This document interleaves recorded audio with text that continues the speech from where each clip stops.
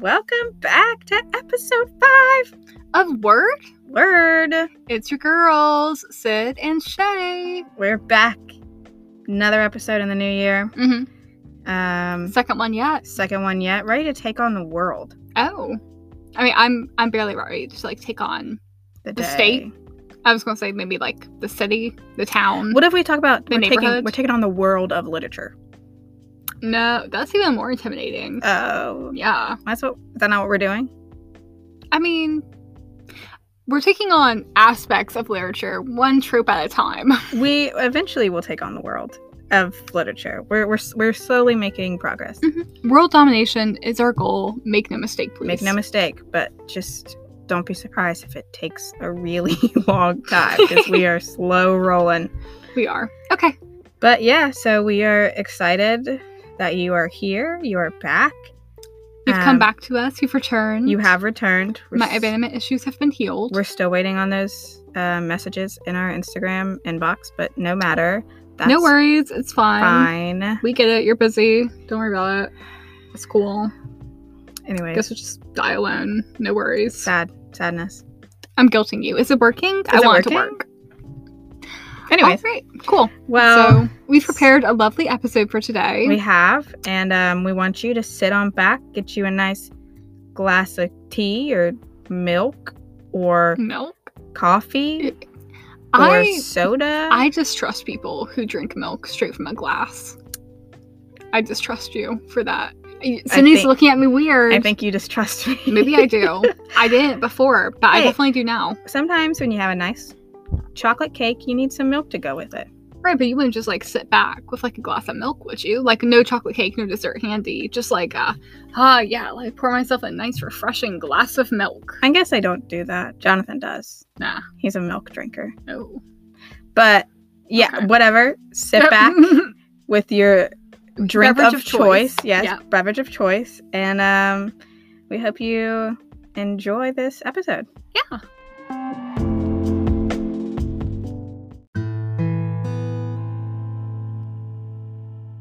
All right.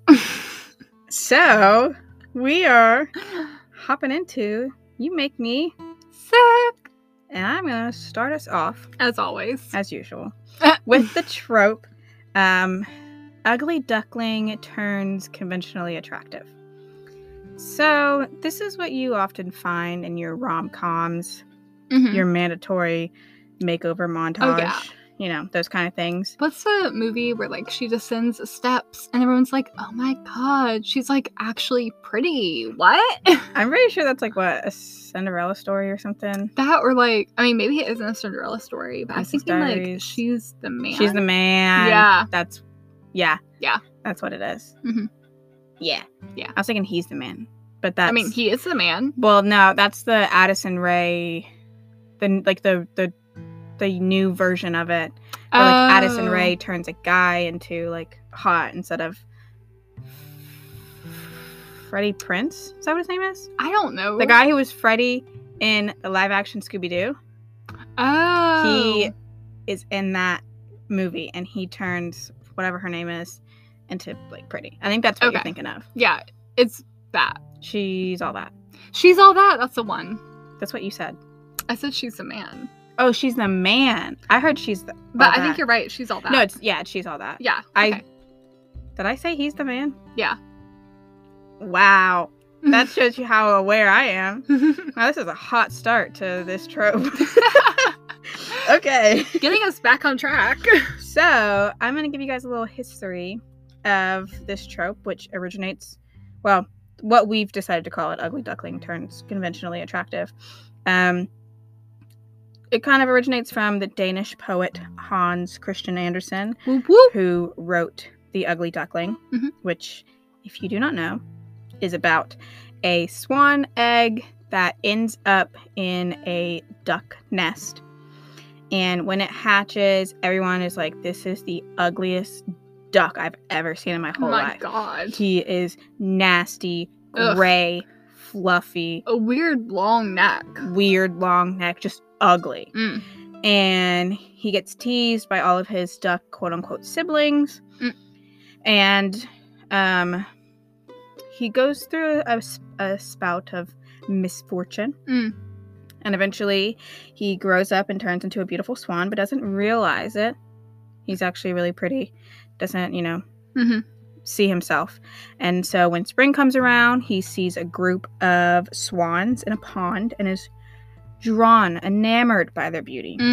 And he finally approaches them, even though in the back of his mind, he's like, they're going to abuse or kill me. They're going to be like, I'm so ugly. They're going to hate me. I forgot. This is also a Hans Christian Andersen type of tale. Yeah. So someone's going to die. But when I was doing my research, they did say that this is one of the few Hans Christian Andersen stories that nobody dies. So slow clap for him. Bar, but he cleared it. A real low bar. Nobody died. But he finally goes up to them, and they, to his surprise, they receive him as their own. And he finally looks at his reflection and sees how beautiful he is and how he is a swan and looks like them. And he finally finds the place that he fits in. This is what the original story is. But with this trope, a lot of the time, it's not that they discover that they are beautiful. In fact, a different species. I mean, that too. I was going to say, it's not that they discover that they are, like, actually beautiful just the way they are, but that they end up changing themselves to appear more desirable to others. So, like, in this one, like, yeah, he got he, quote-unquote, got beautiful. But he didn't do it in the hopes of gaining approval for somebody else. He just grew up, became a swan, and was able to find the people that he fit in with. But I think in a lot of literary works or movies and stuff, a lot of times it's that they change themselves to become beautiful to appeal to others instead of just like embracing who they are. While researching, I also found an example, which is like an author self-insert, which throwback to episode 3. Sure. Yeah, Ebony, Darkness, Dementia, Ravenway. That was that one. So throwback to episode 3 when we talked about self-inserts. Go listen to that one. That was a real fun one. That it said that this story, The Ugly Duckling, is based on Hans Christian Andersen himself. That he was apparently a very unattractive child, is what it said. And that he was bullied a lot when he was younger. And becoming a beautiful swan. Hansi. Yeah, was probably like wish fulfillment. He was like, I hope this is... Maybe one day I'll meet other people who look like me. And, I'll realize that I'm actually a beautiful swan. And I don't know how true this is or where this comes from, but this article also said that he also believed that he was the illegitimate son of Christian Frederick, who was the crown prince of Denmark, because Hans Christian Andersen was Danish. Okay. So some believe that this story was symbolic for Andersen's acceptance from the royal family. Was he accepted by the royal family? I don't think he was. So, and I don't know. This is a long time ago. They don't have DNA tests back then. This is true. So we don't know if he was. But the prince, his name was Christian. His name is Hans Christian Andersen. But we're talking about like a Christian nation in like the 1800s? Sure. I don't know the time period. I feel like Christian wasn't exactly a uncommon name. Hey, I'm trying to piece it together. He was Danish.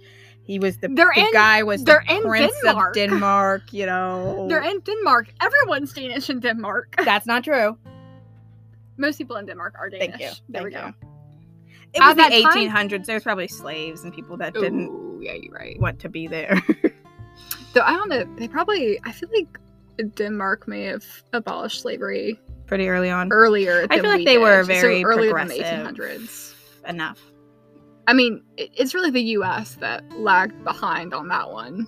Yeah. Like, every European country was involved in the slave trade to, like, some degree. But, like, the U.S. was just... holding out. Really holding on to that one. Christian right. to, have slaves. own people. So anyways, Yeah. that was fun.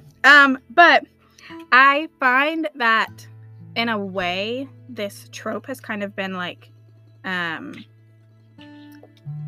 of turned around. Turn your phone off, Sydney. I'm sorry. Ah! I apologize. It's Instagram's dumb notifications about here's people that you might know. Oh my god, they do that to me too. It's so annoying. I don't care. I'm like, I don't care. I go on here to doom scroll, and that is And it. even if I did know them, does that mean that I want to follow them? Exactly. No. Most people on Instagram that I know, I do not follow. 'Cause No. I'm like, I don't really want to see this. I want to look at dank memes and like ASMR videos of someone making a cake while like a Reddit story plays over it. True. And also at Word Official Yeah. on Instagram, you can find us and you'll get updates on when the next episode is. So if you're on Instagram, you should also follow us there. Shameless self-promotion. Yeah. Yeah. Anyways, so with this trope, I feel like it's kind of been like, not transformed, but just kind of like turned away from, like I said, it being like, oh, you find out that you're beautiful just as you are and you find people that accept you, to like, you're ugly. And you gotta do something about that to fix yourself so someone will love you. Because you wear glasses. But once we take those glasses off and we straighten your quote-unquote unruly hair at the Princess Diaries, I was just thinking that. then you'll be beautiful. Also, to be fair, Mm. that is a beautiful woman. It's Anne Hathaway. Anne Hathaway. My dad's celebrity crush. My celebrity crush. I mean, fair enough. That is a gorgeous woman. Gorgeous Ella woman. Enchanted. Oh, The Devil Wears Prada. Oh, Princess Diaries 2 and Adventure 3. Ooh. Catwoman? Catwoman. And that latex bodysuit? Man. Okay. Man. That's I mean, what dreams also, are made of. Halle Berry. And that latex bodysuit. Halle Berry is also beautiful. Women are just beautiful. Beautiful. They really are. And Hathaway But- wasn't Catwoman, wasn't she? She was Okay. Catwoman one time. I thought so, but then I was like, wasn't Halle Berry also Catwoman? She one also time? was. There's Okay. there've been a lot of Catwomen. God. Um, DC, get together. I mean, honestly, some may say I'm a Catwoman because I have 4 of them at home. You are some sort of Catwoman, Some yeah. kind of Catwoman. But anyways, it's become more of this like makeover montage. Like, Mhm. so examples that I've brought to the podcast today are, like I said, the Princess Diaries. We all know that classic. The 2 pictures of her looking quote unquote ugly, and they're like, oh, it takes a lot of work to turn this into a princess. No, it does not, by the way. You have Anne Hathaway in glasses with some curly, wavy, quote-unquote, unruly hair, and you're like, oh my god, she's disgusting. That's Anne Hathaway. She broke my brush. First of all, you were not using the right brush to brush out her hair, and second of all, everybody knows, well, people should know that with curly hair and with most hair, you start from the bottom and you work your way up. If it's Who tangled, does that's how you do it. And you're supposed to be a professional? Excuse me? Hey, just an FYI, you're not a professional with hair if you you can only can't- work with one type of hair. And you can't brush hair. Come on. Whatever his name is in that movie. I have no idea. I don't care. I don't care. He's not even important. But Anyway. that one, like we said, she's all that. Mhm. No, she's the man. Which there is I a don't know. montage, there is a makeover in that one where Lindsay Lohan turns from a girl into a boy, Right. the The Mulan type montage. the Mulan type montage to pretend to be her brother I out of love school. Mulan, by the way. Mulan is a great movie. And I have, the Mean Girls with, Lindsay Lohan? yes. Yeah. I don't know why. It wasn't Lindsay Lohan, and she's the man. It was Amanda Bynes. Yeah, Amanda okay. Bynes. I get them mixed up. I get it. I I didn't catch it at the time until we were talking about Mean Girls. So, Yeah. Yeah. So, in Mean Girls, she also does that in The Princess Switch, which is a Netflix Christmas movie Okay. but like they switch places. Maybe that's not necessarily Ugly Duckling, but they do switch places to like appeal to whoever they're trying to date or whatever. Yeah. A Cinderella story and also another Cinderella story with Hilary Duff and Selena Gomez, respectively. Mm. Yes. Respectively. Respectively. Respectfully. And also respectively. Yeah. Both of them. Both are true. We stand. Mhm. Hilary Duff and Selena Gomez. Yes. And then I like to add something that I don't think follows this formula.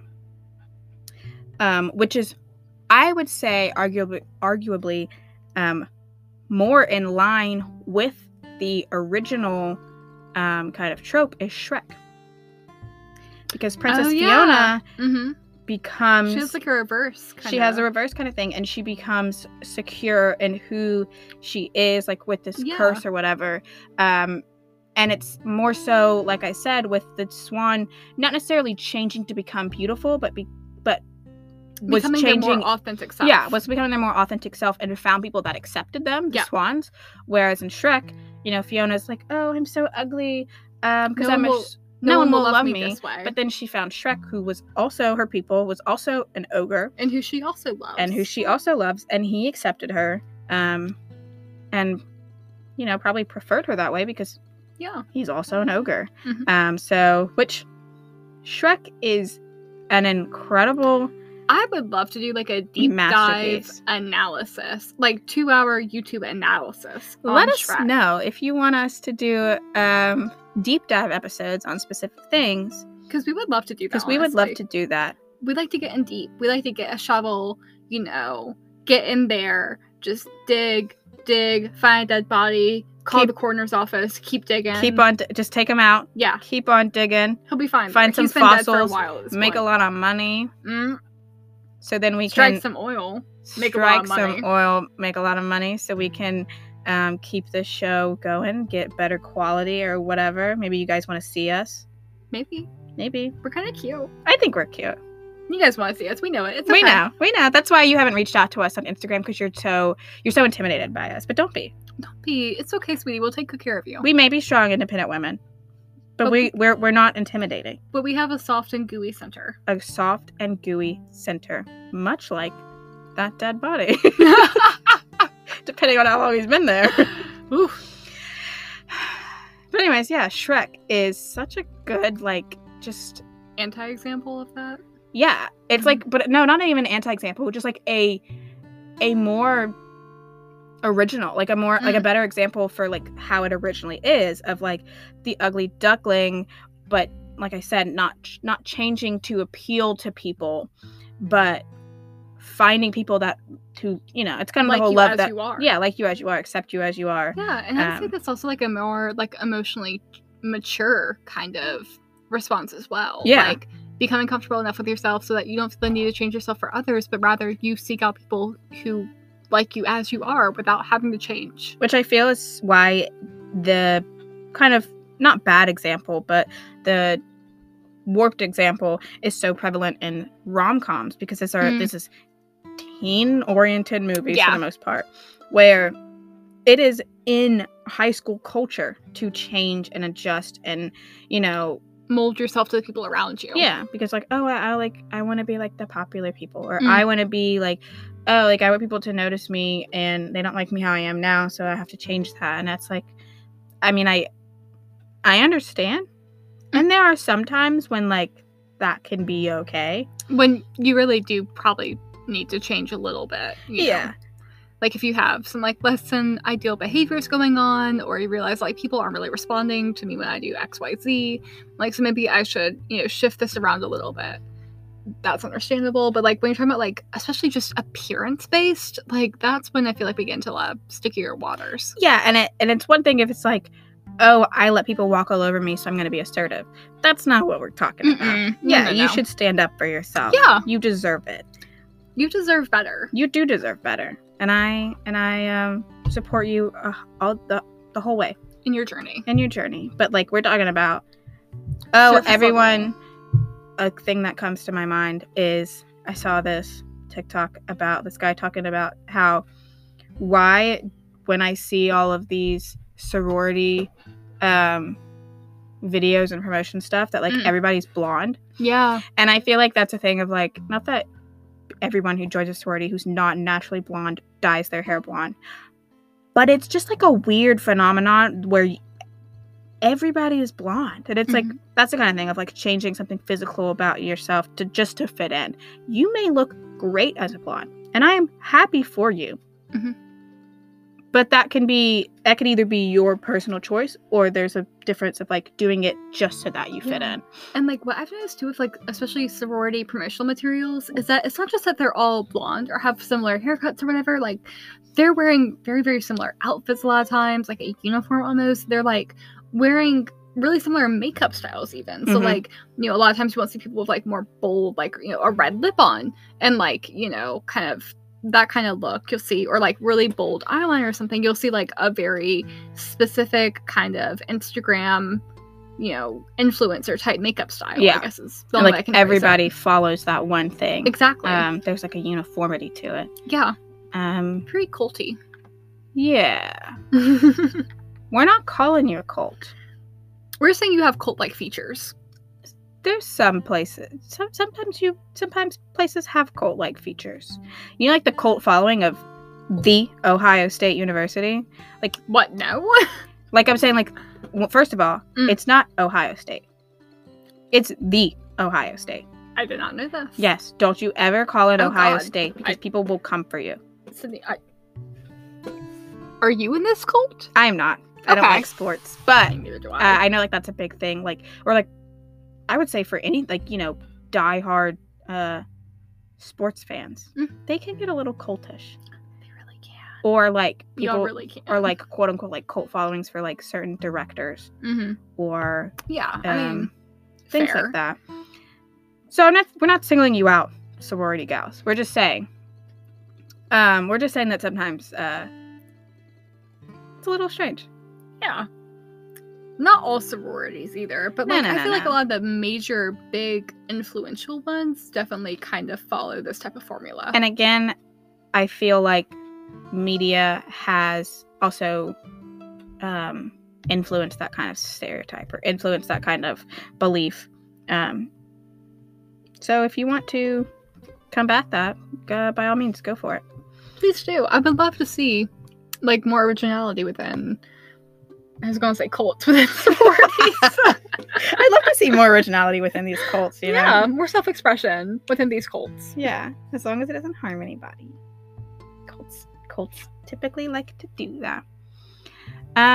But yeah, so I don't know. I feel like this is such a rom-com trope. Like right up there with, that's more Hallmark, but right up there with big business girl goes to small town handsome farmer boy. Yep. And she leaves her whole life for him, which I hate that trope. Really? I do. We should talk about that next episode. I feel like we should, because I'll let you take the handle on that one. You shouldn't. Because here's the thing. It's always, no matter if it's big time business girl or boy, whatever, goes to small town. The person in the small town never gives up their life to go to big city. It's always big city has to give up their life for small town. Yeah. What's up with that? What is up with that? I mean, I think we kind of get into, if we did do this trope. We probably will. It's on the list. It's on the list, but I'd say it probably has something to do with like that kind of idealization of the pastoral, which is a common theme that we've seen throughout literature, especially like older English literature, of this, you know, oh, these farmers are living such pure lives, you know, they get up and they farm and they do the little daily tasks and they go to bed. What a life, how innocent, how pure, one with nature. I mean, that's my perspective on it. But to be fair, as someone who has recently started playing Animal Crossing New Horizons, I'm telling you, if I could be a little gal with a house on an island, running around, catching fish, picking up seashells and selling it to a little raccoon dude named that Tommy. Capitalism Yes. Yes. And also digging up fossils and catching, you know, bugs and fish and stuff, and taking it to Blathers the owl and him putting it up in a museum. I could do that all day long. It sounds so nice. Like Minecraft. It's like, oh, you're just going to go around, you're going to mine some ores and rocks and take down some trees and build you a little house. You want to know something? If I did that in real life, I would hate it. I wouldn't build anything. I would lay down and cry and die because I can't catch anything. I can't chop down trees. I would know how to make wood. Like, what is this? But there's been this, like, there's just this appeal of, like, survival type living, which I feel like kind of goes along with farms, because, like, whenever I play Minecraft, I love to gather up my little animals, put them in pens and breed them and have little baby sheep and stuff. That sounds like, and farm, dig some holes, put some water in there, grow some wheat. Oh my gosh. I will say, I feel like we may have gotten a little bit off topic. Maybe, but isn't that what a podcast is about?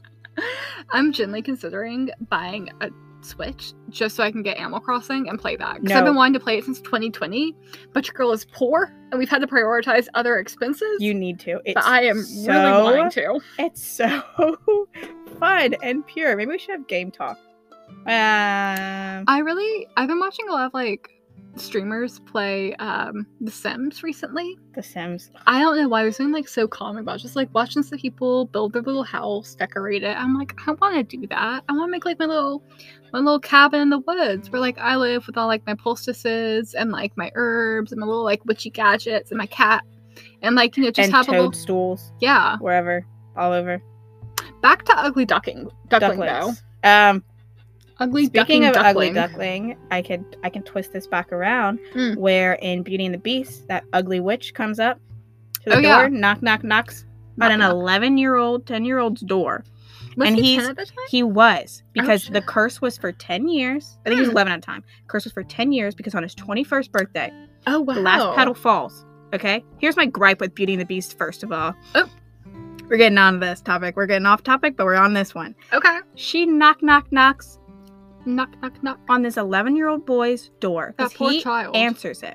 He sees this haggard-looking woman, okay, out in the rain. Old crone. Yes, an old crone, haggard, nasty. She's out in the rain. She's probably dirty. He doesn't know. He's a little prince, okay? 11-year-olds, those guys have the ego of Dwayne "The Rock" Johnson, if he had an ego, because he's a really nice guy. He's humble. A genuinely nice man. I love him. Anyways, and she's like... He has the ego of Maui, Dwayne "The Rock" Johnson's character from Moana. Yes, he has the ego of Maui. And he's like, ew, no, gross old woman, you're not coming in here. Mm-hmm. Which is, a random haggard crone comes up to a castle and is like, can I come in? No, go somewhere. So Does she not think that his parents taught him the whole, like, hey, don't talk to strangers. Also, and especially don't allow them in your house. He's also royalty. Mm. He's a prince. Mm-hmm. And she transforms into a beautiful enchantress. Ugly Duckling turns conventionally attractive. Mm-hmm. And then it's like, I'm beautiful. Wouldn't you wish you could let me in now? He's 11. He's 11. Well, first of all, why'd you want him? Why'd you want to come in? What you gonna do? You're an enchantress. You're telling me you couldn't, like, just entrant yourself some shelter? Like, what is the point? Were you gonna bless him if he let you in? He's a prince. He doesn't need anything. And then you're gonna curse him, turn him into a beast for 10 years, and he has to fall in love? What is this? What is this? This doesn't make any sense. No sense was made. Why did you go from ugly witch to beautiful enchantress? I will say another Disney-related kind of subversion of this idea actually is Mulan, where, like, in the very, like, first beginning portion of the movie, you have that whole tea shop scene where Mulan is forced to, like, make herself into this very, like, feminine presenting, you know, very poised kind of person beautiful, like, that she just doesn't feel comfortable in. And she is beautiful, but, like, she, you know, doesn't feel comfortable with these aspects of femininity that, like, she's having to kind of play and portray to, like, win herself the makeup a and the fancy dresses and all that kind of stuff. But then later in the film, when she has to pose as a man, you know, obviously she doesn't feel entirely comfortable in that role either. But I feel like the kind of come together point of that movie is when she, along with her army buddies, go and, like, get into the palace, have to break into the palace to, like, protect the emperor from the, like, Han leader and Han leader. And to do so, they, like, use her like her feminine silk like stuff and, like, use these aspects of femininity that, like, she had initially been wary of and hadn't felt comfortable in, but she made them her own, you know, in order to protect someone that, you know, she cares about, in order to protect her country, and like, in order to save her friends' lives. And, you know, the same thing happens with the fan later in that same film, where, like, when she's on the roof with the I forget his name, but like the Hun leader, and he comes at her with a sword, and she uses her fan. She doesn't have a sword anymore. She uses her fan as a weapon. This aspect of femininity that like she has not felt comfortable with up until this point, and like uses it to get the sword out of his hands, pins him down to the roof. Mushu, her little dragon dude, lights a rocket, fireworks off, and kills him. He kills that man. Body parts raining and down. saves China. Woo! Yeah, but yeah, I feel like that's another example of that, where like she kind of had been considered an ugly duckling, sang this whole song about like, you know, how her reflection doesn't show who she is inside. Reflection show. And like the resolution to that conflict doesn't come from her being better at being feminine, but instead making that femininity and those aspects of herself that like she did not recognize and not feel comfortable with her own. Wow. So beautiful. Anyway, you got anything else about the ugly duckling trope? I had something in my thoughts, but I don't remember anymore. Whoopsies. No, it's okay. If you remember it later, we can edit it in. That's true. Hey, we got magic at our fingertips. Do you want to rank it? Does it make you sick? It's a little annoying. It's been done a lot. I'm thinking like a 5. Wow, Shay, silence your phone. Did it vibrate? It did vibrate. I heard it. Sorry, I want to stay informed. The Wall Street Journal happened to let me know that apparently... Apparently, It was like some tech stuff. I don't care about that. Oh, nobody cares. But yeah, I'd give it like a 5. Like it's like you know, if it's a Shrek or if it's a Mulan or whatever, and it's like kind of turning it on its head, flipping it around, that's good. But like the makeover montage, the ugly duckling to attract it, like it's just been done so much. Yeah, I think for me, like the only time I really like this trope is when it's subverted. Yeah. So I wouldn't rank it high at all. I'd probably rank it like at a 3 because it, like the trope itself, just the straight trope, no chaser, just straight trope. Knocking it back. No chaser, no mixer, straight trope. Nothing. Disgusting. Gag-inducing. Okay. I mean, it makes me sick. It makes you sick. And hey, you have that. You're entitled to that opinion. Thank you. You're welcome. All right.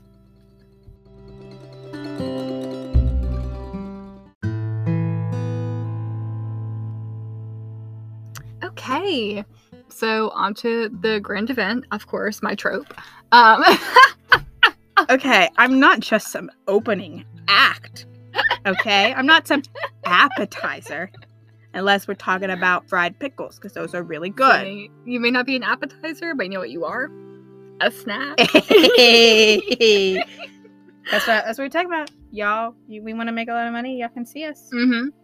We're just setting the scene for y'all. We are setting the scene for you. Okay. So the trope that I want to talk about today was tragic backstories. Now, tragic backstories are a hallmark component of character building, both in literature, but moreover in any story, be it fan fiction, as we've so often discussed on here, movies, TV shows, and even video games. But why is that? Well, according to Hannah Drathridge, and I don't know if I'm saying her name right, because it could also be Death Rages. I would like it if it was Death Rages. It's probably Deathridge. Oh, Deathridge. Hannah Deathridge's article on sure. quote, the nearly complete guide to writing a novel.net, which also definitely wasn't the first result that popped up when I googled, why do so many characters have tragic backstories? Because why would I do that? Yeah. I have great research skills. Yeah, we don't do Wikipedia or whatever our teachers told us in middle school. Yeah. But anyway, Hannah says that it's because, quote, it's interesting. It easily adds depth to a character and gives the audience something to empathize with. But most importantly, it immediately adds conflict. Whether that conflict is internal or external, the character that has just been introduced now has some modicum of conflict, and doing so propels the story forward. So Hannah's hitting on 2 things here. One, that the character's relationship with the audience, and that the character's relationship to the actual plot. I mean, they're both affected by this. Defining and strengthening either of those relationships, but preferably both, is paramount to the strength of that character, and having a tragic backstory is a very quick and easy way to accomplish that. And I mean, I'm sure we all have had some level of misfortune in our lives. Seeing a character that reflects back that misfortune makes it somewhat easier to relate to them, And it also adds a little bit of intrigue and depth as well. True. I mean, who doesn't love a dark, brooding man, you know? And you're not sure why he's brooding, but you like the fact that he is. And you want to figure it out, and it kind of makes him hotter. A little bit, yeah. It does. And I don't even like men like that, but yeah. Like Aragorn sitting in the bar, or the pub or whatever, in Lord of the Rings. I'm like, what's got you so angsty? He's a Strider or whatever. I'm like, Yeah. oh, I don't know what that is. I mean, cozy on up. I mean, also a great example of that is Batman, who a billionaire playboy who fights crime in a bat costume. It's weird and tired. But when you add in the fact that he witnessed his parents' murders at a young age and has now steeped his life in fighting crime as a direct result of that trauma, the whole character makes a lot more sense now. But it also makes you care about the character a lot more. Yeah. I mean, it's a bit hard to find a billionaire relatable, at least for me. I would say that's a very unrelatable kind of situation. Yeah. But parental grief is something that a lot of people have either experienced or at the very least can imagine themselves experiencing. Mm-hmm. And by doing so, imagining that experience, they're placing themselves into the character's shoes, thus strengthening the audience relationship with the character. Yeah. Now, okay, I will say, all right, lay it on me. This trope does come with some downfalls. Mm. I mean, the first, and I've kind of already hit on this a little bit in my introduction with it, is that it's done. It's been done. It's a little overdone. Over and over again. Over and over and over again done. Pretty much every story nowadays, especially in comic books, contains at least one character with a tragic backstory. I mean, Batman, Superman, Daredevil, like all of the X-Men. Mm-hmm. Literally everybody. The list can go on for pretty much this entire episode.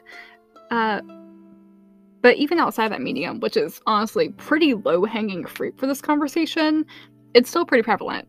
One of my favorite book series, which y'all can probably already guess, something you want to try? Six of Crows. It's Six of Crows. Is it?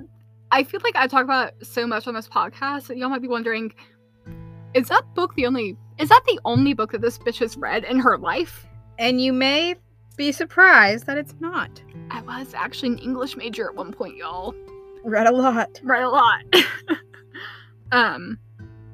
But I mean, in that book, it's one of my favorites. I love that book so much. But I mean, I'll just tell y'all right now, only 2 of the 6 pros actually have a decent relationship with their parents, and one of those kids had their mom die, and the other one was sex trafficked. Oh, so you can kind of see what I mean there. Yeah, there's a lot of tragic backstories going around. Ooh, almost hit the heater. When it gets to this point of saturation, though, you as the audience member can almost feel like you're just waiting for the backstory trauma dump to hit, and it can be interesting when it's done well, when it's an interesting backstory, when there's some kind of imagination involved in there as well, and when it especially kind of brings together other elements that you've seen from the character thus far. But it also can be a little bit predictable. Yeah. I mean, we already did look at all those orphans, but true. We got a lot of orphans out here, y'all. I mean, we already mentioned it, but oh my gosh, does Disney, every single princess, every single character has dead parents. Except Mulan. That is true. But it's very often that you have at least one dead parent. Yeah. You can't have both. See, in Tangled, her parents were... You good? Can't talk. Got something in my throat. Can I carry on what you were saying? In Tangled, though, although both her parents were alive, she was separated or kidnapped from them at a very early age and then was abused for majority of her life in a tower by her kidnapper. Yeah, who she thought was her mom, but was not. Yeah, or I mean, Hercules, who isn't a Disney princess, but, he, son of the gods, was also kidnapped. Yeah, basically. I mean, both his parents are immortal, but, both sets of his parents were alive. Yeah, exactly. So, but he was still, taken from his original parents, and then had to deal with trying to become a hero to reunite with his parents. And so there's still, definitely probably some trauma there too. But it's like really common, like, in the fact too that like his super strength, he was ostracized from his community, like the community that he grew up in, because of that. Mm-hmm. Because of, he very much kind of fits the ugly duckling type thing. He does. Ugly duckling turned conventionally attractive. But he didn't even turn it. Well, he did turn conventionally attractive, but also it was because he realized that he actually isn't like a human. Really, he's a god. Or a demigod. So, but also I would say it's not.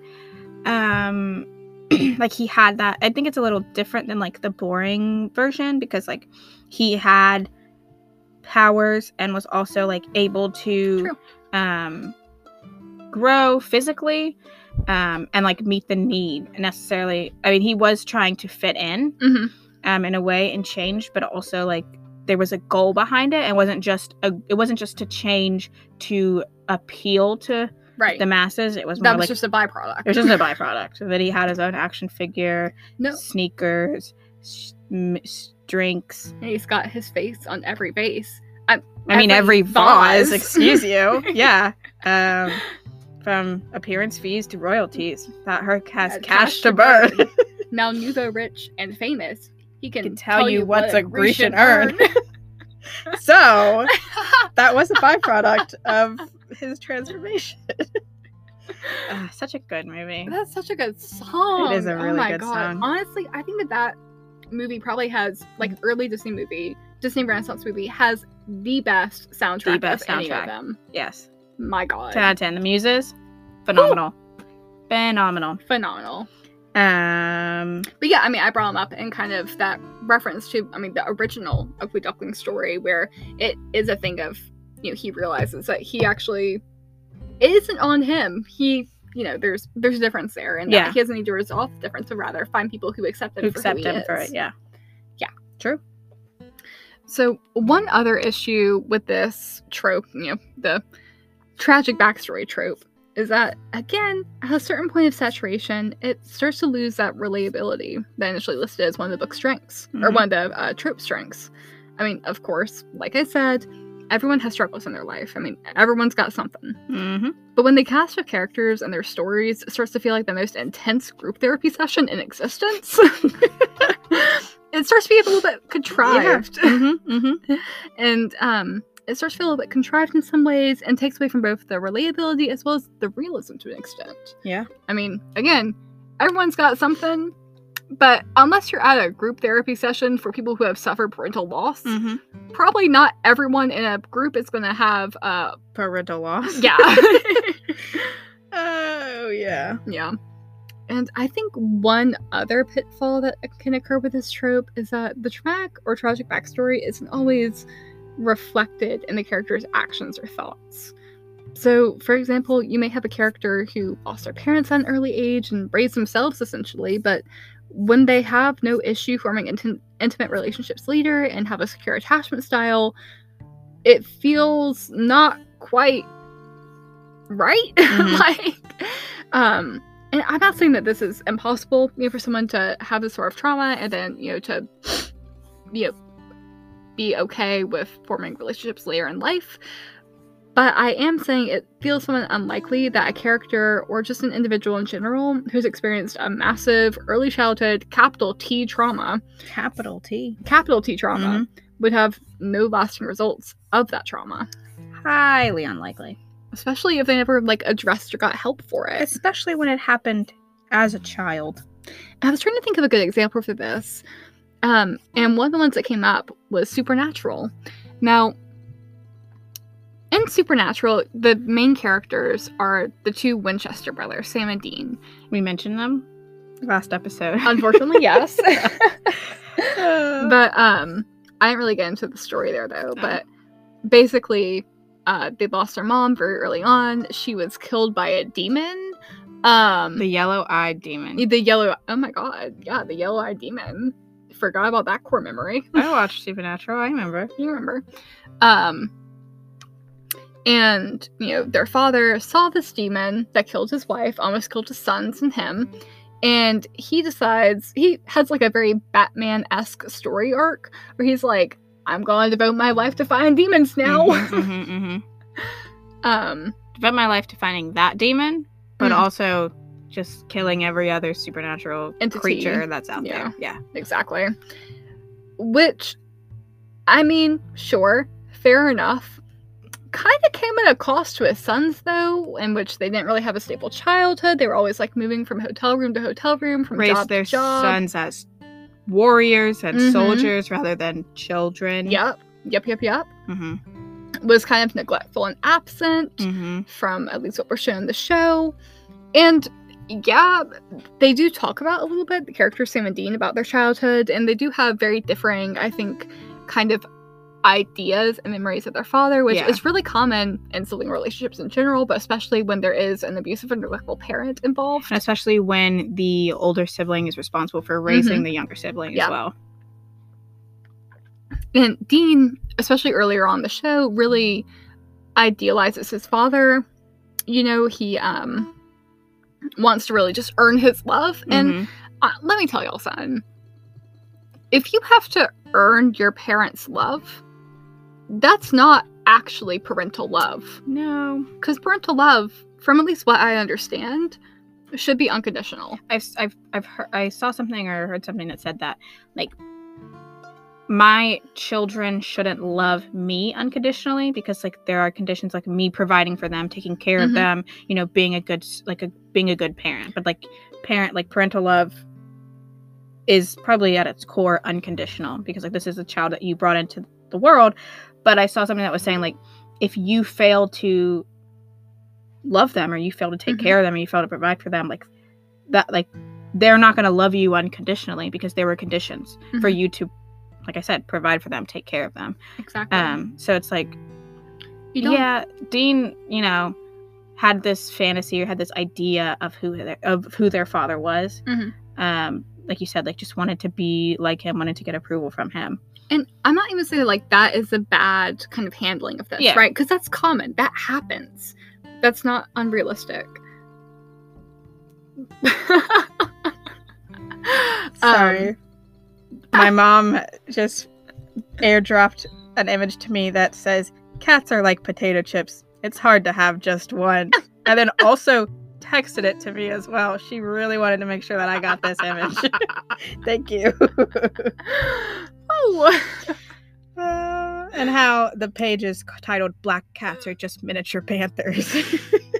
And also, it's a Facebook screenshot, but she had the option to share it and said screenshot it and send it to you, but via airdrop and message. Oh, gotta love her. I adore your mom. Got to love her. Shout out to Trish.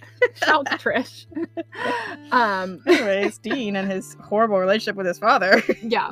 I'm not even saying that, like, his idealization of his father is kind of the sticking point for me on, like, how I don't think this was a good handling of trauma, of at least early childhood trauma. I think my issue comes more from a story perspective of how,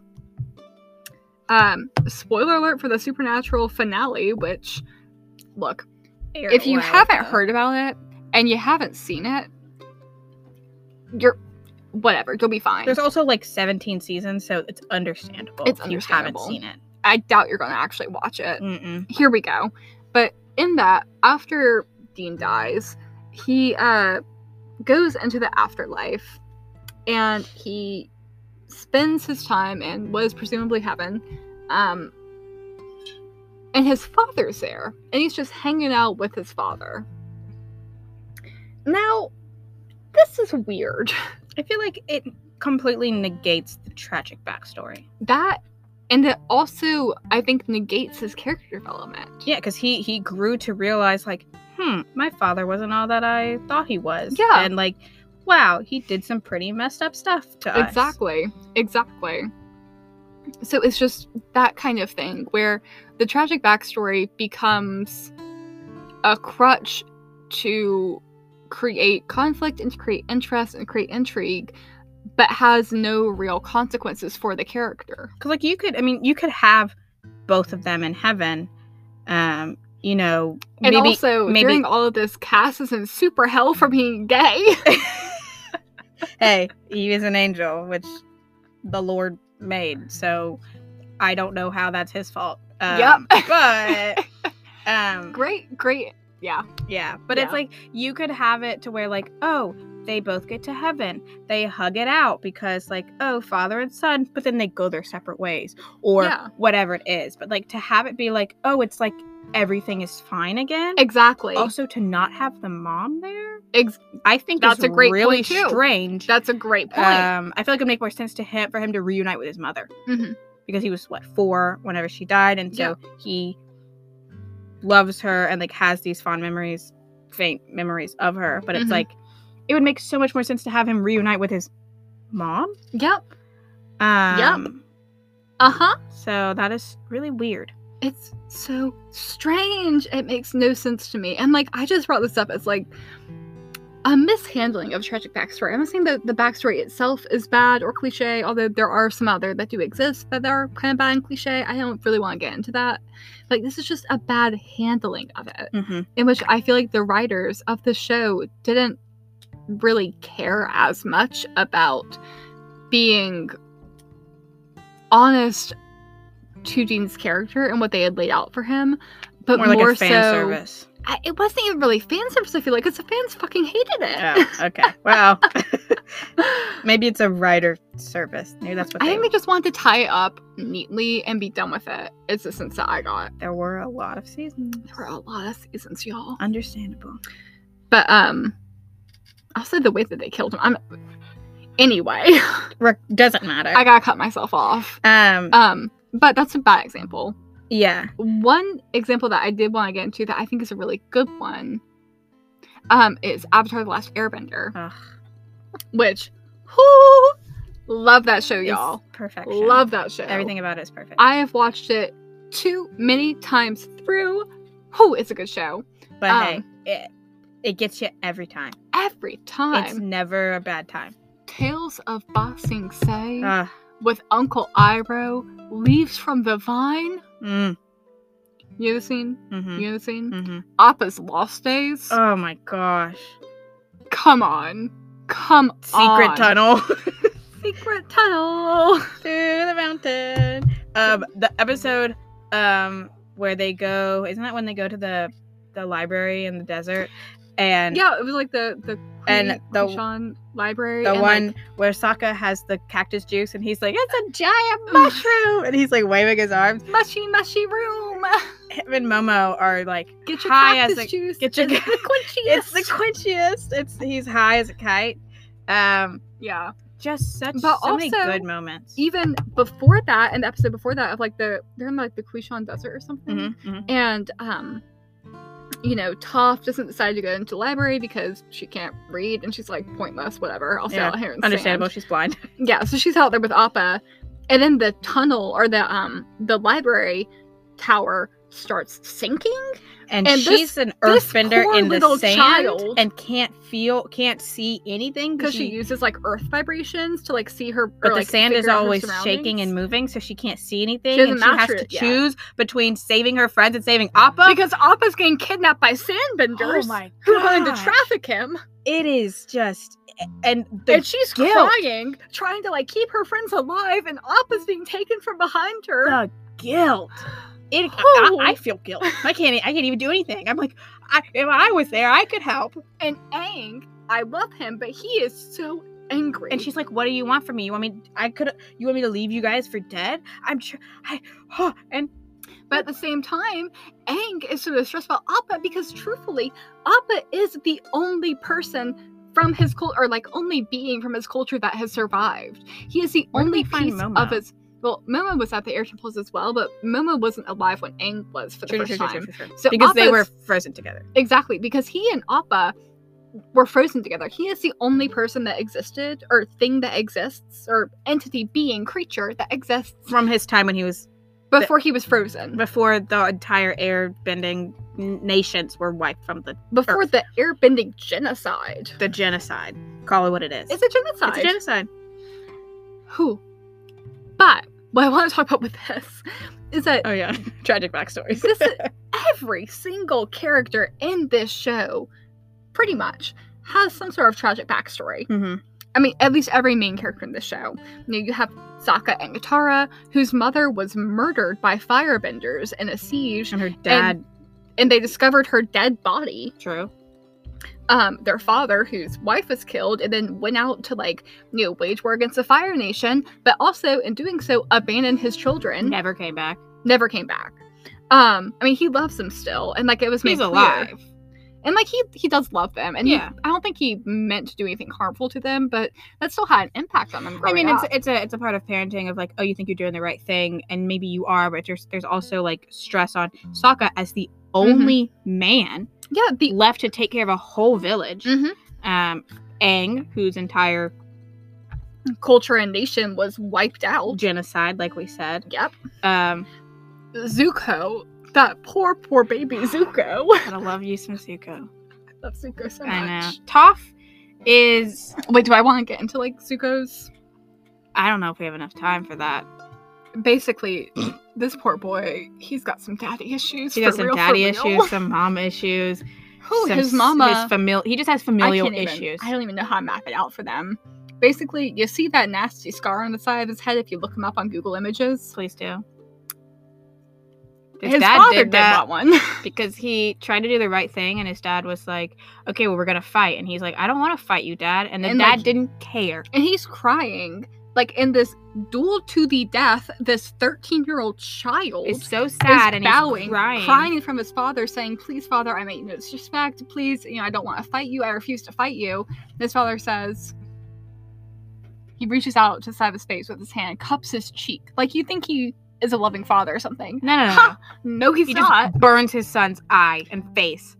But it was something let this pain teach you honor or something like that. Yeah, something like that. But anyway... That show has so many tragic backstories, but it does a really good job of balancing them all and making sure that the tragic backstories actually relates to the characters and their conflicts. I mean, Zuko is on this quest for honor, involving capturing the Avatar because he's told that's the only way he can get his father's love. He can earn his father's love. Which we just said with Supernatural that you should not have to earn it. If you have to earn it, it isn't love. It isn't love. Anyway, but he's doing that, and love isn't transactional. It is not.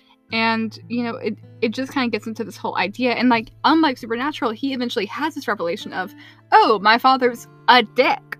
And the show treats him as such. Yeah. Unlike Supernatural. Side-eye emoji. Yeah, we're disappointed in Supernatural. Anyway.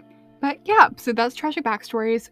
Overall, I would rate this trope pretty highly. Because I do think that when it's used well... And although, again, it is oversaturated, I realize this, I acknowledge it. But I like the angst. I enjoy the angst. It does add a good degree of angst. One that I was going to mention real quick when you were talking about Batman was Arrow with Oliver Queen, who is a billionaire playboy. Ugh. We know how easy it is to relate to billionaires, right? Oh my god. They're one of us. They live among us. He's just like me, for real, for real. For real. But, I feel like which, I don't know. I feel like the tragic backstory does not equate to the same level for murder. Wait, what? Because he's on a boat, right? Oh, yeah. With his dad. Boat goes down. His dad dies. He gives his son this little book that's like a hit list. What? Yes. It's found out later that, he got on this island, and he learned how to hunt. To clarify, is this the TV show Arrow, or yes. the comic book? Okay, TV show. So it's the comic book is different. Gotcha. It's the TV show Arrow. Yeah, for this TV show. Okay, cool. Yeah.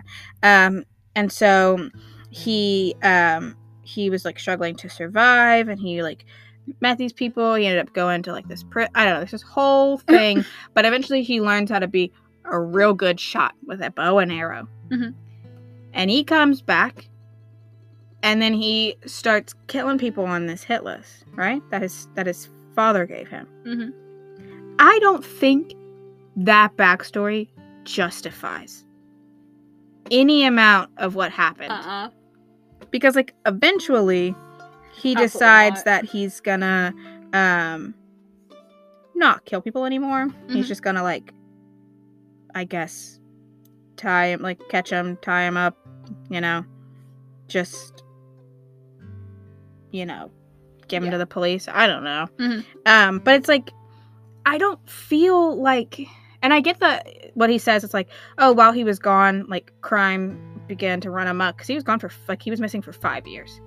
I feel like one person's absence wouldn't lead to like such a large jump in crime statistics, but maybe that's just me. Yeah, I do not know. Anyway, though, but it did apparently. And so because his family is like a big like business, like Queen Consolidated, but it's not like they're like the mayor. Mm-hmm. So, but yeah, in season 2 he vows to no longer kill. But I'm like, you getting stuck on an island, going through some stuff. Your dad died. He gave you a hit list, and you're just like, okay. I feel like that has no kind of like. It doesn't relate to like Batman, because like at least with Batman there's like a lot more of like actual villains and like superpowers. Yep. And like Gotham is like the worst place on earth. Is that modeled after like New York City? Yes. It is, I think.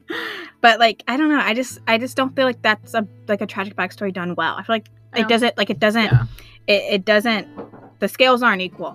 Yeah. I mean, I haven't watched the show, but like from what you're telling me, yeah, that doesn't check out. Yeah, it's okay. So how would you rate it?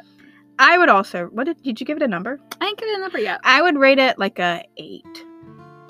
I think I would go the same way. Maybe like 8.5 if I was feeling like a little nice that day. But I do love a good tragic backstory. I mean, I said the dark, the brooding, the mysterious. It's really intriguing. It's really good. It can be mishandled sometimes. It can be bungled. And I also do think there is a little bit of an oversaturation of it too. Yeah. Like, give me some boring characters, please. Like, at least once with loving parents. Oh my god. Hey, people with loving parents can have issues too. Yeah, but that doesn't include dead parents or bad parents. Yeah, that's what I'm saying. People with loving parents can also have issues. Yeah. We can also have fun adventures. Of course. Yeah. We don't have to be sad all the time. So yeah. Yeah.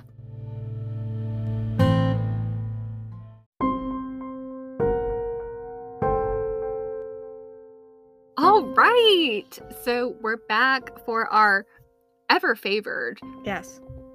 What? Yes. Yes. Our ever favored segment called Red Light, Green Light, where we red light or green light prompt ideas for things. For books? For movies? For TV shows? It doesn't matter. For epic Who plays? Cares? Broadway? Nothing matters. Everything is on the table. Everything. Every single thing. All right. So the prompt that I've chosen today from our lovely list of prompts, by the way, if y'all have prompts, can you send them to us? Please. Because we're kind of running low over here, so like it would be helpful. If you just have a thought that you think might make a good movie, literally book, just send it. Just please. send it. Please. At wordwordofficial@gmail.com or at wordwordofficial on Instagram. Mm-hmm. Either one works. Either one works. Thank you. Anyway, so the prompt says, a villain falls in love with a hero, purposely loses every fight because the villain doesn't want the rivalry to end. One day, when the villain is being arrested, another villain comes and starts a fight with the hero, one that he can't end. The drama. The drama. I really like this. I mean, it's an immediate enemies to lovers. Personally, I would kind of prefer it if it was flipped a little bit.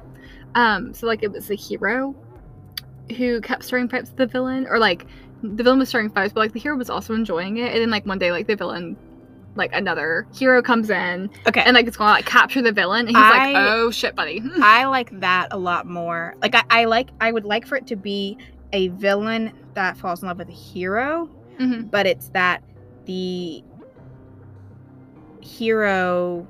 Well, I don't know. I don't like it so much as like I feel like it's more cliche of a hero falling in love with a villain than a villain falling in love with a hero. But I'm saying, what if like they're both in love?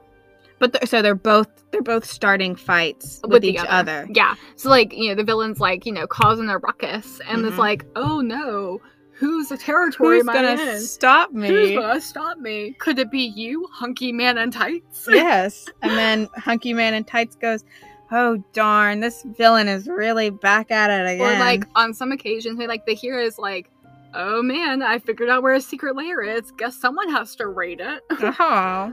Well, I guess I should go see what evil deeds he's up to. And their sidekick's like, I'll come with you. And they're like, no. Yeah, it's okay. It's too dangerous. It'll be a solo mission. Exactly. Yes.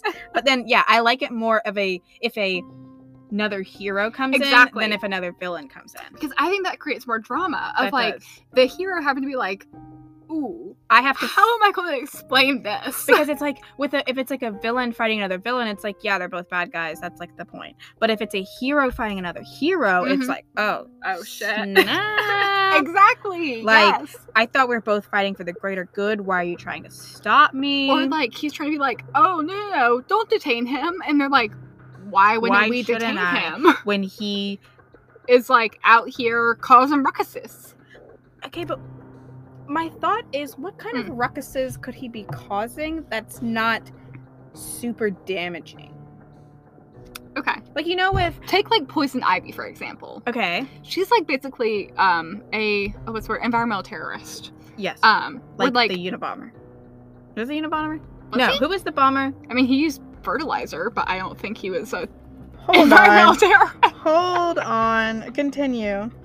But like, from my recollection at least, or at least the Harley Quinn cartoon on HBO. Okay, yes. She isn't out here like murdering people, but like she is out here causing like destruction of like, factories or like corporations and like that kind of thing. So I feel like a villain doesn't necessarily have to like be harming individuals in like a brutal murdery type way for them to still be considered a villain. Because ultimately, a villain is someone who opposes a state, I feel like. Mm-hmm. And who opposes the systems that govern said state, like capitalism. Yes. So I think that a villain doesn't have to necessarily be harmful to others, or at least to other innocent individuals, or innocent individuals in general, for them to be considered a villain.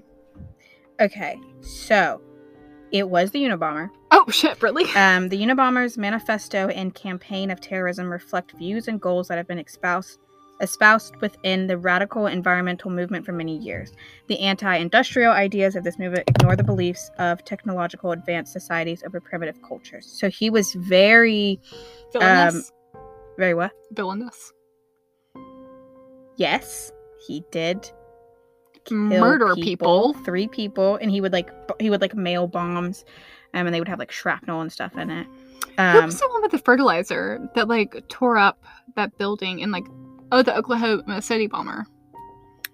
That's the name. Yeah, Oklahoma City bomber. I don't think he has he doesn't have like a fancy name, but yeah, the Unabomber was an environmentalist who he was so. Was the Unabomber the one who he was finally caught because his brother happened to read his manifesto and was like, oh, well, shit, he happened to read this guy something, and he was like, that is my brother. That sounds like Ted to me. Yep, Ted Kaczynski. That's him, all right. Yep.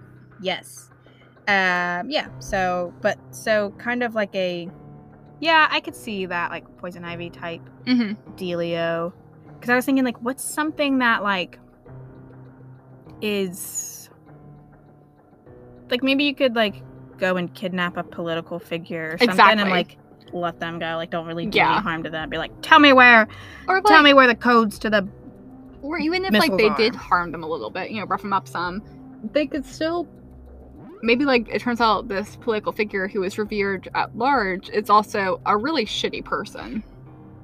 So like many political figures. Yes, exactly. Who are like involved in like child sex trade or something like that. I cannot think of a single political figure who was involved in human trafficking. That's trafficking, really rare. Or went to any specific island for that purpose. Do not name names. We want you alive. True. Don't get too specific. But yeah, I mean, I guess I could see that. I was trying to think of like, if I were to like, or try to like write this into a story, like what kind of crimes would I have them committing? I feel like we're like brainstorming really good for this, so like I'm into it. Or like blowing up the sewer system and like having them create better public infrastructure or like an EMP going off and like ruining all the cars, so they have to figure out a way to like make trains and like you said, like infrastructure or something. Yeah, we're onto something. The Unabomber, maybe he was on. Well, I wouldn't go that far.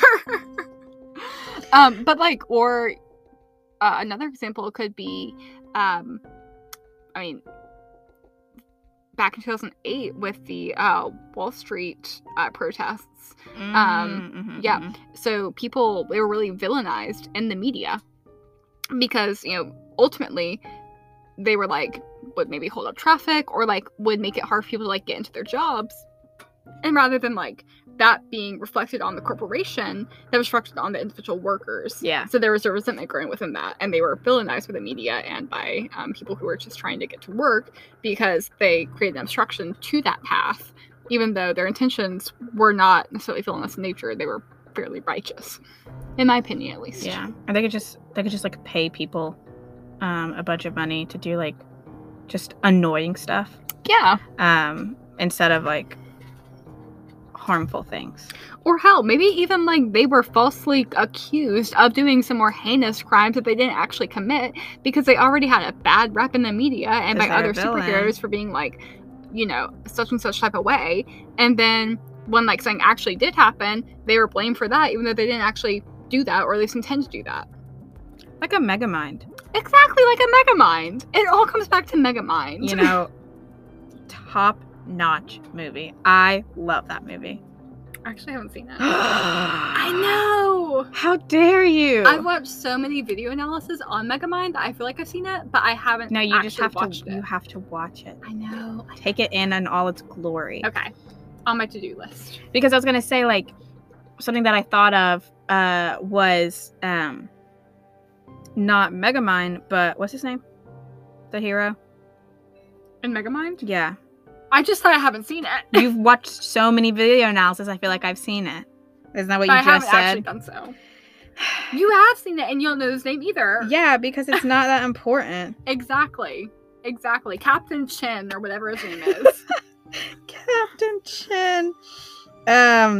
So Metro Man, that's his name. And so he like is tired of this like cat and mouse hero thing. Mm-hmm. So he like fakes his death. So he like has like a skeleton that he like I'm assuming a fake skeleton mm-hmm. that he like puts like his cape around, and this observatory like explodes, and he like fakes his death because he's like so tired of like the whole thing. He like goes mm-hmm. and just like grows a beard, just chills out in his place, plays guitar or whatever. And so it's like it could be a whole thing of like faking crimes or whatever, like wanting people to think they're a villain or mm-hmm. whatever it is. Or even like Magneto in the X-Men, like he's technically an anti-hero, even though he's True. like a villain, quote unquote, because ultimately like he and Professor X, Charles Xavier, have the same goals, right? They're both aiming for the what's the word? Opposite of oppression. Freedom? Yeah, basically. Acceptance? Yeah, of mutant kind, right? Yeah, acceptance, like, yeah. Yeah. There's a word for it though that I'm not getting. But anyway, but he's aiming for that. They both are, but he goes about it in ways that are considered villainous, you know?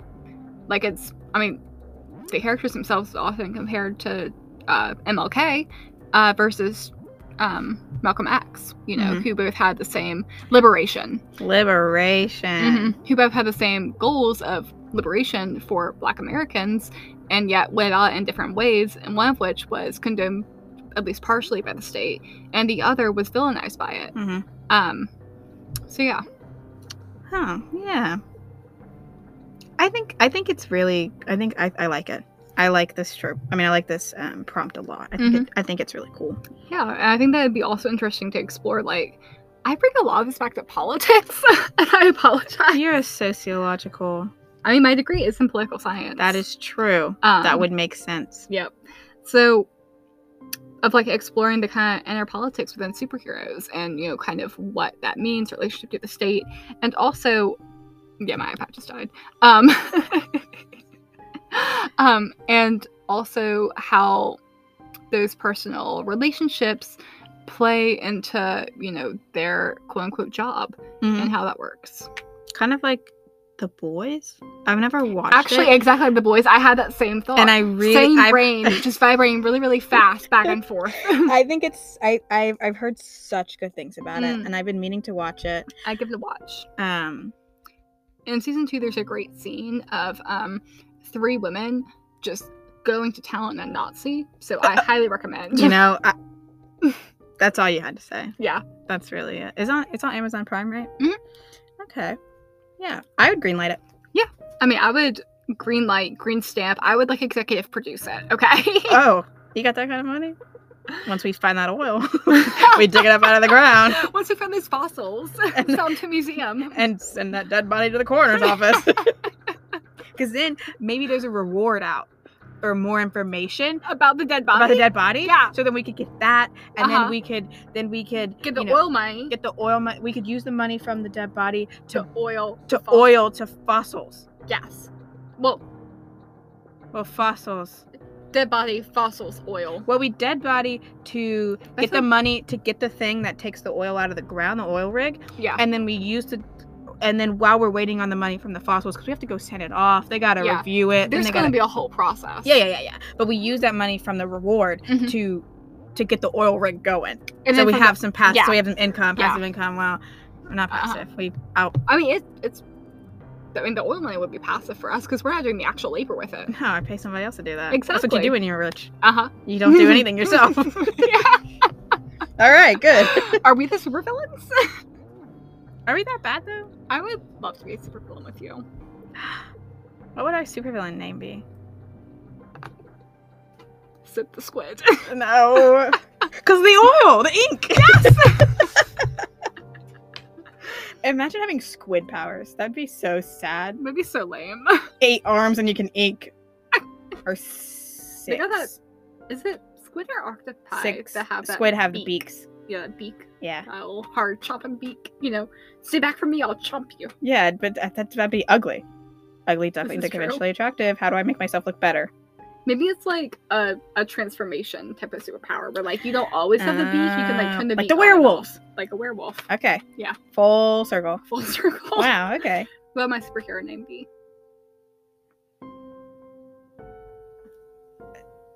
See, mine comes naturally because I Sid the Squid. I need time. My brain is not Shady Shay. Shady. Is your superpower just being shady? I have powers of the night. I can clip myself in shadow. No. You don't have powers of the night. You have powers of shade. You can cast shadows of like hide in them, come out. Maybe I can like make the shadows do my bidding. Like in Peter Pan. Yes. Oh my gosh.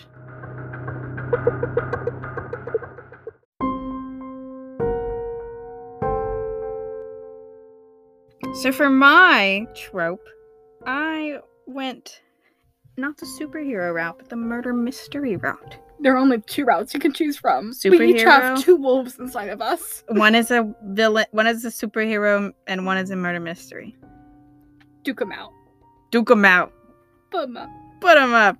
Anyways. Anyway. A murder mystery, the prompt is, a murder mystery where everyone believes that they are each responsible for a death, and they all are trying to cover it up. So it's like a reverse Knives Out.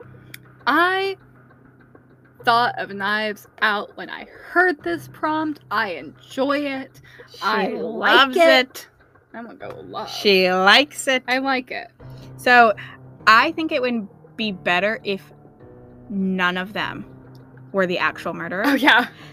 But they all think that they did it. I mean, so kind of a Knives Out, actually. Yeah. Well, I was gonna say I don't want it to be like. Have you seen Knives Out? No, not yet. Okay. It's okay. I don't want it to be like one of them is a murderer because I feel like that's what. It's tired. It's been done. It has been done. Not necessarily that everyone thinks they did it, so they're trying to cover it up, but that one person Like, it's not that one person in this group of people is the actual killer. It's that one person that isn't in this group is the killer. I like that, yeah. So I think it'd be like... It's a surprise. Yeah, so it'd be like one person, like, but like there's that one person that's like always around. Yeah, I was about to say, because you would have to show them to the audience. Yeah, you'd have to give them clues. Right. But I'd say like, so maybe there was one person and they made them tea that morning. Mm-hmm. And they put creamer in their stuff, but maybe like they think that they accidentally put like something bad in it. And you haven't seen Knives Out? No. Huh. I have not. Or maybe, I don't know, someone else. Yeah. Is that what happens? Not quite. Okay. Yeah. And maybe someone else. Similar kind of scenario. They're playing baseball and they fall and get a concussion, and maybe they think that killed it, or like whatever. Or like maybe they're like playing baseball, or like one of the like, you know, they're rich people and like they're out like, you know, shooting these little like rich people discs or something like that. Oh, like skeet. Rich people like, yeah, skeet shooting, and like, you know, one of them like fires into like they're playing it too close to the house. One of them accidentally like fires into a window, blocks window, like, you know, shoots into the window. Like in where the person Narnia, is. whenever they hit the thing, the baseball, yeah, and it goes into the window. And they think that like they actually like, and they hear a thud, and like later they like really soon after they hear a scream, and they're like, oh shit, like I killed them and I have to cover it up. Mm-hmm. And I think it would be funny if the police interviewed them and they all are like telling their story and they're like, we know it's you, and they're like, no, but this happened. Like, I don't know, I feel like there'd be a fun like interrogation kind of scene of people who are like trying to cover it up and play it cool. Mm-hmm. Like interrogation montage almost. Yeah, a nice interrogation montage. And like I think it'd also be funny, they're like casting the blame onto like other people. Yeah, they're like, oh, I think you should look into this person. Or and like they know nothing about the fact that like the person actually does think that they did it. Yeah, like they're like, I think I did it, but I don't want to get caught. It's like I'm gonna like cast this, like throw this person under the bus, like not knowing that that person is already thrown under the bus. Yeah, they also already think that they've done it, but they actually didn't. I don't know. I feel like that you could have so many like just like, weird, I think it's a fun premise. Wacky. Yeah. I feel like it would be like a I don't feel like it's a dark comedy. It's a murder mystery, but like, yeah, like a dark comedy kind of thing where I feel like you could make it really fun. I could definitely see that. Reminds me a little bit of the show I watched that I've already talked about a little bit on here when I was in quarantine of what's it called? Bad Sisters. That's exactly what I was thinking of. Yeah, where like, you know, they're trying to kill this man, and like they are actively trying to kill him. They're actively trying to kill this man. But like the way it actually goes down, none of them saw it coming, and like it's very funny too, trying to like watch this cat and mouse game of like them trying to kill him. So it's like a reverse version of this. Yeah, kind of. Not where like these people are trying to kill them, but like they actually didn't. They weren't trying to, but they think that they did. Okay. But they didn't actually. But in this one, it's like nobody was trying to, but they think they did, but they actually didn't. Exactly. Yeah, I feel like that would be. I feel like it could play out really well. I think that like also too, like them being so wrapped up in their own like trying to prove that they didn't do it, like they completely missed the fact that like someone else actually did, and like the murderer is still there. The murderer is still at large. It could be cool too if we introduce more of like an Agatha Christie, like, and then there was one. None. My bad. But yeah, I was also thinking that. Yeah, of like another murder happens, and they're like, whoa. I didn't do this. I wasn't anywhere close to it. So they're like, wait, maybe that other one, like I didn't do it either. Exactly. And then they get suspicious of each other. Exactly. And they turn on each other. Yeah. But then they end up working together through the power of friendship and love. Or like desperation. That too. And survival instincts. Yeah. I think friendship and love would be nice, but yeah, I'm going realism here. It is a dark comedy murder mystery, so I'm not expecting. But yeah, I think that could be a lot of fun. I would greenlight it for sure. Like I feel like it's it's simple enough. There's not too many details to where you feel like there's only one direction you could take it. I feel like you could take it a lot of ways. It has a lot of versatility. Yeah, I mean you could do it where one of them is the murderer, but still like I think the whole like trying to cover it up instead of like initially trying to figure out who did it because they thought they did it is a different spin on it. I think it'd also be really funny if like the detective involved was like, all of these people look guilty as hell. Yeah. It's like You guys are all acting really weird. Like, and also, like, there is evidence pointing to every single one of you, but, like, in weirdly different ways. Completely different. Like, the autopsy, like, is inconclusive, whatever it is. And, like, it looks like all of you were trying to kill him, but also none of you were. I'm really confused how y'all pulled this off. Like, this is absolutely, like, just insane. Incredible, but also insane. Like, it's mind-blowing in a good and bad way. It's like, how did y'all do that? But also, like, there's a dead person. I think it would also be funny, too, if, like, the way that he was discovered, I'm assuming it's a man who died. Yes, of course. Yeah. If he was discovered, like, in the strangest, like, way possible, and, like found up in a tree. Not hanging, just in a tree. Or, like, I was thinking, like, lay out on the kitchen island, like, flat on his back prone, and, like, just, like, knives through the body. Like, just all throughout, just stuck in him. Or forks. Yeah. Or, like, a grand piano got dropped on him. Or, like... Or a safe. Yeah, exactly. And inside the safe, something, like, his weird head is there and, also. like, physically comedic like that. Yeah. Just, like a Tom and Jerry cartoon-esque death, but real people. Or, like, it's set in a castle or something, because, like, I'm assuming they're rich, because Knives Out. Yes, and, of course. Like, you know how they have those statues of, like, armor with, like, the swords or whatever? He's found in one of those? Or or, like, he's found, like, run through with, like, the sword on, like, one of those armors. But there's nobody in there. There.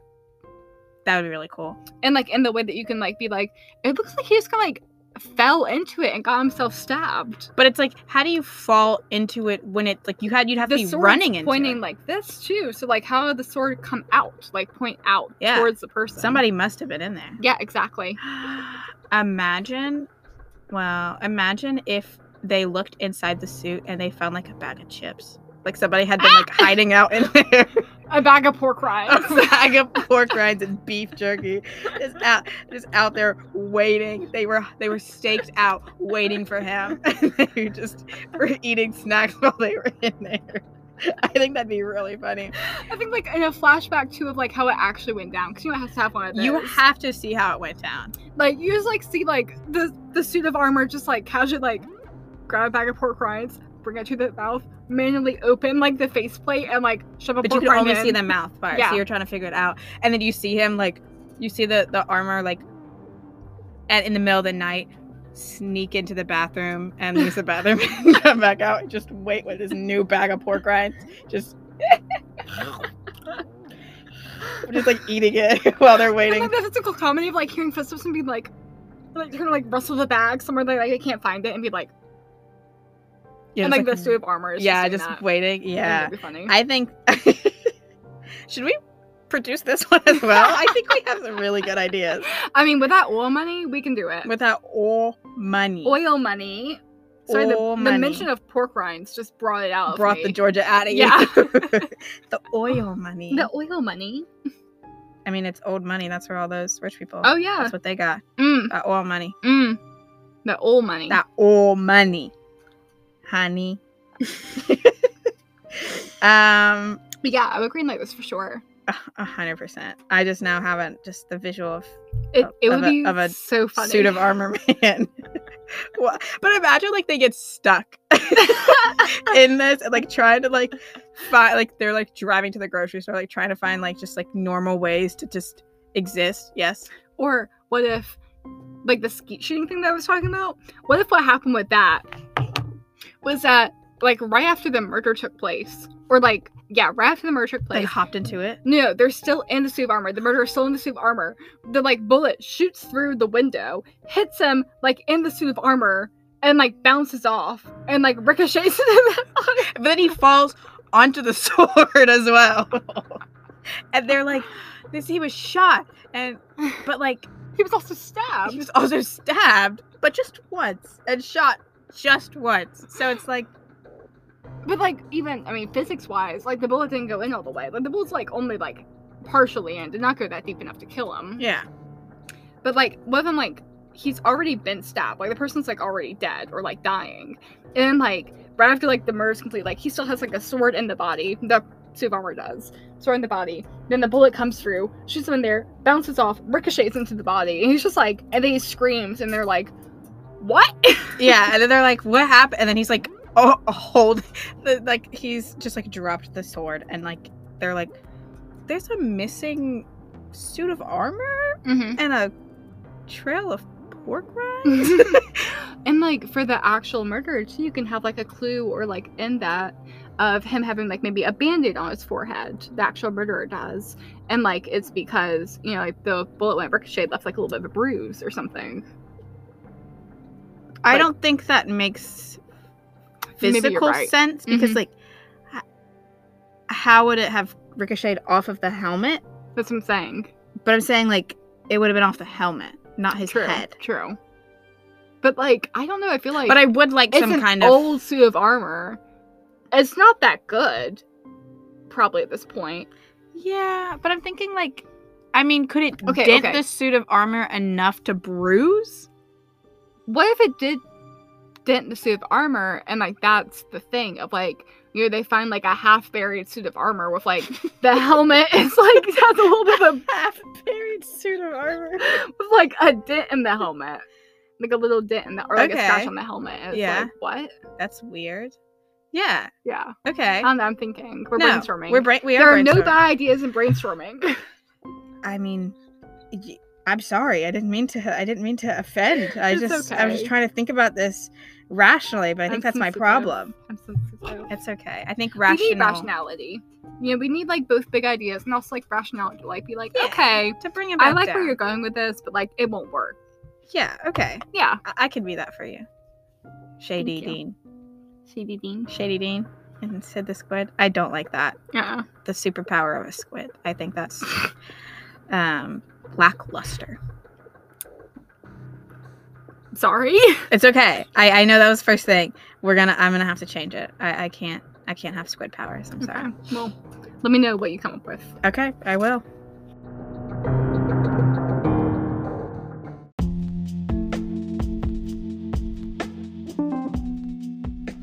Woo! We did it! We've made it to the end. Yeah! Episode 5. It's a marathon, not a race. I mean, marathons are races, though. It's a marathon, not a sprint. That's the one. It's a marathon, not a race. I mean... if you couldn't tell, I have never marathon. I mean, a sprint is also a race. Yeah. See, So it kind of worked, but not... It didn't. Okay, it's okay. I misremembered. Okay. It's all good. All right, trying to give you the benefit of the doubt. Don't. Okay, fine, I won't. But yeah, thank you guys for hanging in with us, sticking it out. Both phrases and neither. Okay.